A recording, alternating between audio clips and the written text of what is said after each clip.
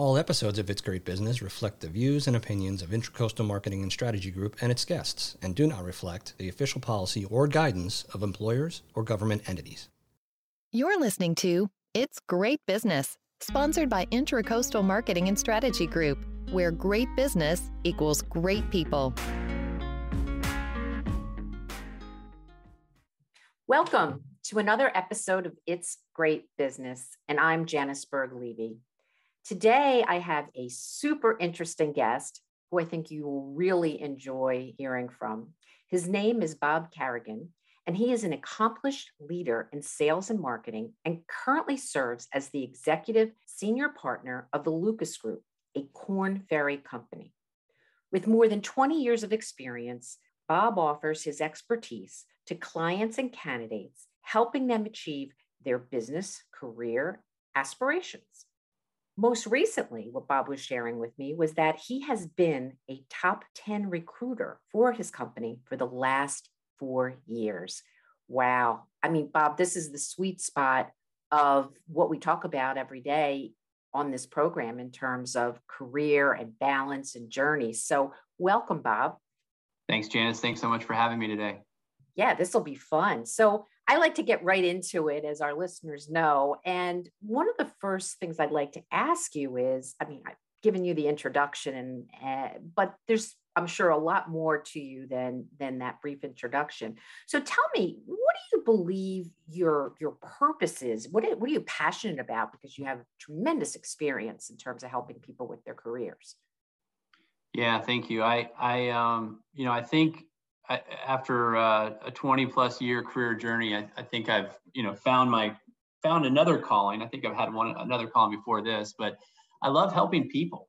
I mean, I really do. I mean, I find that both in my personal and my professional life that it's been always important to me. I think, finding what we love to do or enjoy doing in our careers is really important and paramount.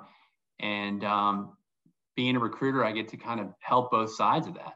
Both help companies find great talent and help an individual find that next great career move for themselves. And so, I've been blessed with this experience.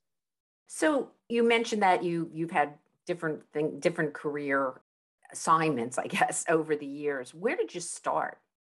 So after graduate school, I got an opportunity to work for Intel Corporation in the 90s. And what was great about that experience is Intel in the 90s, early mid 90s, was like what we see Amazon, Facebook, Google have been the last 10 plus years, is that, they're in their prime of the business growth, and Intel was definitely there in the 90s. So that experience was fantastic. It was eye-opening in that, 1 year at Intel was like 2 years at any other company at the time. So that was my starting point and jumping off point. But was a good experience to have it early, because I think it kind of gave me some sense of what's important to me long term. Great. So what did you study? Like, what was your, when you said, after grad school, what did you think you were going to do? Well, I'll even go back to undergraduate. Undergraduate, I was a marketing major, and with a little bit of a concentration. I don't think it was as much of a concentration as it's become in a lot of colleges today, but event and sports marketing was of personal interest to me. And so I kind of had some studies there. I did some internships. And then the job market was not great coming out of Florida State at the time. This was in early 90s. So I went ahead and got my MBA, was able to get to a top 25 program and did that.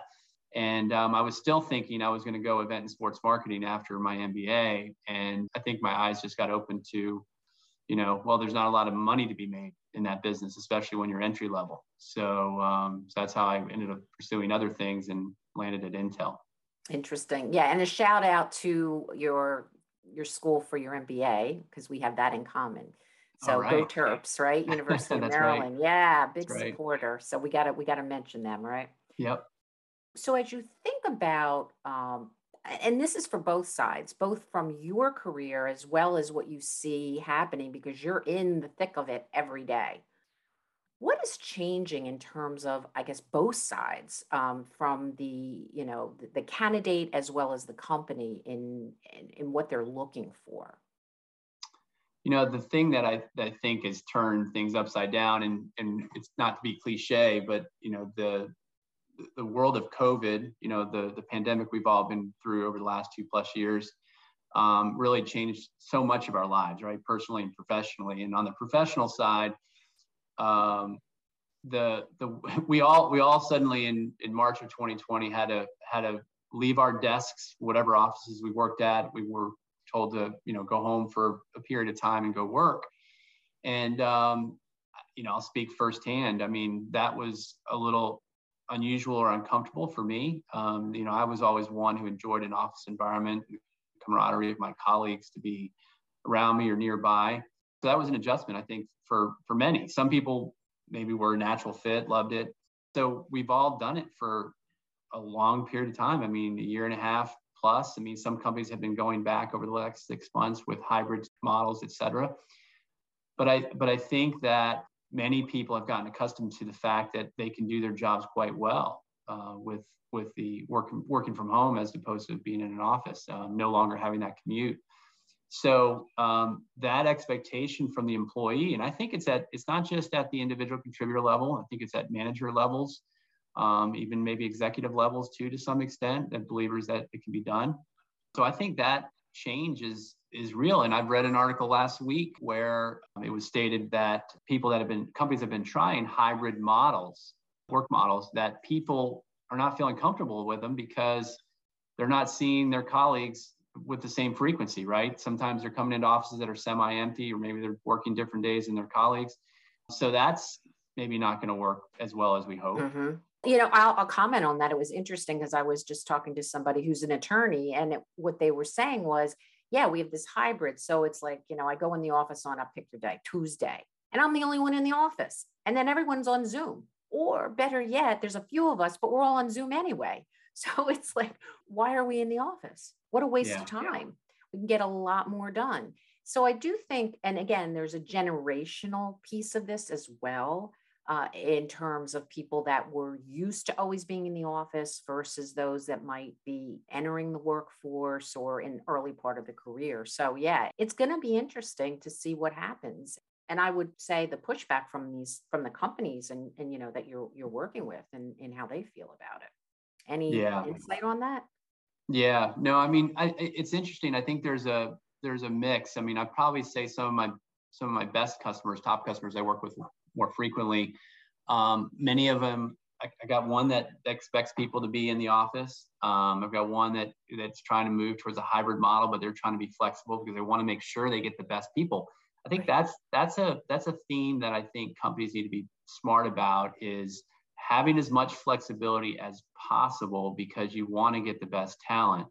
Now, the flip side of what we're talking about that I think is, if I'm a leader of a team or an organization, I think the challenge lies in that, we're bring in new people into your organization, on a weekly, monthly basis, depending on how large your company is.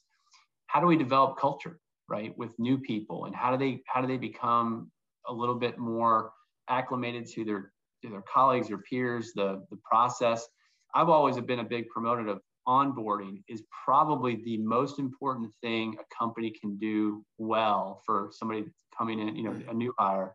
I think onboarding is now taken to a whole new level with these people starting remote, and because I think the theme of the pandemic, one of the big themes was isolation, right? Whether you're an individual living alone or even if you're in a relationship, you still felt isolated in many ways. So it's relevant.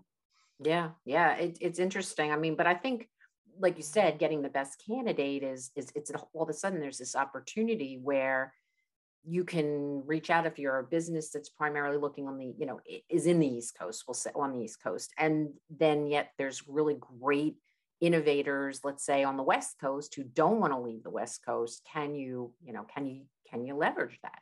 So I think it'll be fascinating to see, will we retreat back to the old way, or will there be something that we take away from this experience that enriches, the business, I would say business resources, right? Yeah, absolutely. I think, the greater workforce, the key thing is with working from home is having discipline, right? I mean, I've always been a believer that you're running your own business. Whatever you do, you're kind of running your own business within the organization to some extent. And when we're working remote on our own, we have to be more disciplined than ever. And now I know that we can be afforded some flexibility too, but so I can appreciate where leaders are concerned. Yeah, I agree with you. I agree. There's some people that were just really good. They were available, they'd adhered to the guidance, and others where they were what we called MIA for the day, right? They might appear somewhere like in the evening and you're like, well, that's great, but guess what? No one else is on when you're on, okay? Especially if you're a US-based company. So how do you define success now with all the years of experience that you have? Yeah, I've always been, having kind of come up a little bit more with a sales background, sales career. I have a philosophy of believing in small wins. In that, when it comes to whatever our business responsibilities are, is celebrating the small wins along the way. It's kind of like the adage, the journey and the destination, right? I just think that we need to worry less about, yes, we should have goals and work towards those goals, but I think the activity that we do to get to the goals is the most important piece in getting there, right? And so doing the right activity will get you the results you want. So I think along that process is celebrating the small wins along the way that help us get there. Is something that is a philosophy I've kind of started believing in earlier in my career. And I definitely something that I share with others. So is there anything that now that you sort of look back, the whole hindsight is 2020, what's different about your view of success, if anything? I think being patient. I think sometimes I think many of us can be guilty in our 20s and 30s of, as we're progressing in our careers, we want this title or the money piece or whatever, whatever the carrot is that's important to us to feel like we're achieving something great, by someone else's standards. I think finding enjoyment and fulfillment in what we do is so important. I think that's what drew me to recruiting, because for my own journey, a career journey, is I know that fulfillment is something I realized in my late 20s. I was like, that's what I want most is fulfillment. But I think having, different work experiences are also very relevant. I think it helps us, learn about different businesses, learn about different people. So I think the added advice I would give someone that I know now that I've been in recruiting for a while is I would tell someone to make a career change every 5 to 10 years. That's the sweet spot. That's a good segue, Bob. That's a really good segue because, again, I'm sure people are listening very intently. Oh my gosh, recruiter, he's seeing everything. What should I be doing, even if I'm in a job right now and I'm thinking about, what do I want to do over the next couple of years? People love this section where it's 1 to 2 things that you've learned about business success, and certainly from the line of sight of what you do today. Keep going on that. What else? Yeah. Changing jobs every handful of years sounds like it makes sense. And others have said that as well. What else? Yeah, no, I think, from my own journey, I was with my previous company and career for about 16 years. Wow. And, in hindsight, no regrets, but in hindsight, about the 9 or 10 year mark, would have been a great time for me to transition. And now what happened at the time was we had the Great Recession. This was late 2008, 2009 time period. So it wouldn't have been ideal necessarily for me to change. So I hung on there, I had new challenges. But what I learned from hanging on and staying on is that I wasn't growing professionally. I wasn't learning something new and different. And, just that spark that I think we all need or want or should want, wasn't really there just to help me grow. Right. And so, I think that's something that we should be thoughtful about. And that 5 to 10 years, that number, it doesn't mean necessarily you have to change companies per se. If you're working for a large enough organization or a dynamic enough company that, there's other roles that would be of interest to you and your company would encourage that, you potentially can find that within your organization. But however, there's many times where it may be a company outside, and maybe it's even an industry change. That's what I did. I've done industry changes a couple times, 2 or 3 times in my career, and glad I did every time. Yeah, that's great. I absolutely agree with that. I mean, having myself moved around, and I would coach people all the time, direct reports, etc. Same thing. If you don't feel like you're growing and you really want to look for more opportunity, whether it's inside the company or outside, would totally support that, because you want people who are really engaged and growing in the role. And so, yeah, that's, being stagnant doesn't help anybody, including the company. So, yeah. And Anyway, that's on that comment, Janice, I think you're nail on the head when you said including the company. I think that change of 5 to 10 years is for both parties. It's not just for the individual. I think the company benefits from having new blood, new perspective in whatever role or seat that is. So couldn't agree more. right. And it's interesting because just like you have had a rich career, and I remember back in the day, AT&T, the old AT&T, as I like to say, right? They actually had it so that it was mandatory. Um, and you didn't have to stay in the same function, but it was about every 3 years, and you would map out what you were going to be doing. And so, yeah, things would change, but you would get your check off on global, and you would get your check off in product management or product marketing, or, I mean, whatever those things were. Maybe you were chief of staff, but it really grew people. And of course, there was continuing education. And I really look at those sort of, I look back on those basics and say, wow, I was really lucky, because that's where you kind of learn it. And I remember, an executive kind of doing the grid on the board. So it wasn't a question of them pushing you out. It was really very much a supportive, we're going to help you grow, knowing also that the company was going to benefit at the same time by moving people around and giving people new opportunities. Yeah. So I totally support that philosophy. So is there anything you would have done differently? I wouldn't change anything. The one thing that I would say, maybe this is for younger professionals to think about, or those of us that are giving advice to younger professionals, people that are, let's say, going into college, is the only thing I might do differently is I would have majored in undergraduate in psychology as opposed to marketing and business. And I still would go get my MBA like I did. I would be fine with working with the companies I worked for. But the psychology, there's the thing that I think we don't know or appreciate as much maybe as we do once we move along in our careers, is that a lot of times what we major in doesn't mean that's what we're going to do for our careers, right? Right. And the reason psychology is of interest to me is I'm a big believer in emotional intelligence and EQ. It's probably one of the, I don't know, maybe more underrated abilities that people can have.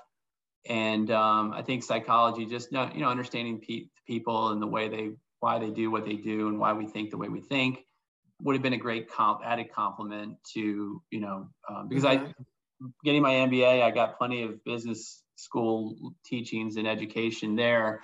So it would have been good, but that's the only thing I would change. And so, yeah, I agree with you. The psychology, the whole environment, like when I do get calls now from people that are maybe starting out or somewhere in the middle, this is a lot of the conversation. Also, social behavior. Way back at Maryland, I remember I took this class in social behavior. And again, it was one of those, oh, that sounds interesting. It wasn't core to my major, which was journalism, but it was interesting. And I always remember that class because we were the experiment, basically, different groups, and we didn't realize what he was doing at the time, but yeah, you're this group or you're that group. And there was a certain thing that had to happen. And I really do think about that and how people interacted with each other now more than ever, right? That those behaviors and the culture of a company, and how important it is in understanding when you talk about the onboarding, because every company has a unique culture, and being able to understand that is really, especially large companies, is a recipe for, success or not. Yeah. So totally agree. So Bob, we have a section called Fun Facts, which our listeners enjoy. And we're just going to do a quickie here. And I'll ask you a couple of fun facts about you so we can get to know you better. All right. So my first one is, who is the person that you admire the most and why? I would definitely say my dad. My dad has had an interesting career journey or life journey, probably let me say career, life journey. He had a great business career. He was a traveling sales professional in the technology printed circuit board industry. Had a stroke at 55 years old that required him to stop working. And I think one of the things that was, when that stroke happened, within a few days of, his company and customers knowing about what happened, he got some amazing compliments and thank yous and well wishes from his customers, wow, which really touched me tremendously to hear, because I didn't know what wasn't in his life day to day working wise, but to hear his customers compliment them, that was such, I was just in awe of that achievement, if you will. Mm-hmm. But since then, my dad turned 80 in the fall, and I would have told you back then when he had a stroke that he might be with us 5 or 6 years, and he's outlived my mom, so he retaught himself, many things, and he still does his own taxes today at 80, and he's pretty amazing guy. Wow. So, he sounds like a special person. So, favorite book? American Kingpin, which is a book. It's a true story about a gentleman who started his own selling of drugs online on the dark web. This is back in 2000, I think it was 2012, 13 when he did this, and fascinating story. It was riveting. I mean, it sounded fictional, but it was a true story. So I'm sure there's going to be a movie coming out on it. So probably a Netflix, right? Exactly. They produce those pretty quickly these days. So favorite city? Favorite city, San Diego, California. I'm sorry, or La Jolla. Let me be more specific. La Jolla, California. Okay. All right. Duly noted. Favorite food? Specifically, I know probably this sounds cliche or an answer you may get to some degree. We have a pizza place here in Atlanta, Antico Pizza. Can't get enough of it. Every geography has there's this whole war that goes on. We know, like the New York pizza versus the whatever, Chicago pizza versus, so there you go. Yeah. Bob, this has been so fun, and I'm sure that our listeners would like to reach out to you. How can they find you? lucasgroup.com. You can find my profile there. And then also you're welcome to email me directly. It's my first name, bob.kerrigan@kornferry.com. So either one you can find. Great. And if people are interested in perhaps sharing their resume, I guess that's all that information is out on the website for them. Yeah, absolutely. And I could, absolutely. It's available there, and you can get it to our portal there on the web. Fantastic. That sounds great. Well, thank you so much again for joining us. And thanks everyone for listening to It's Great Business. We will see you next time. Thanks for listening. If you enjoyed this episode, please subscribe to the podcast and leave a review. Also, check us out on Facebook, LinkedIn, Twitter, and Instagram, and visit us on the web at intracoastalmarketingstrategy.com.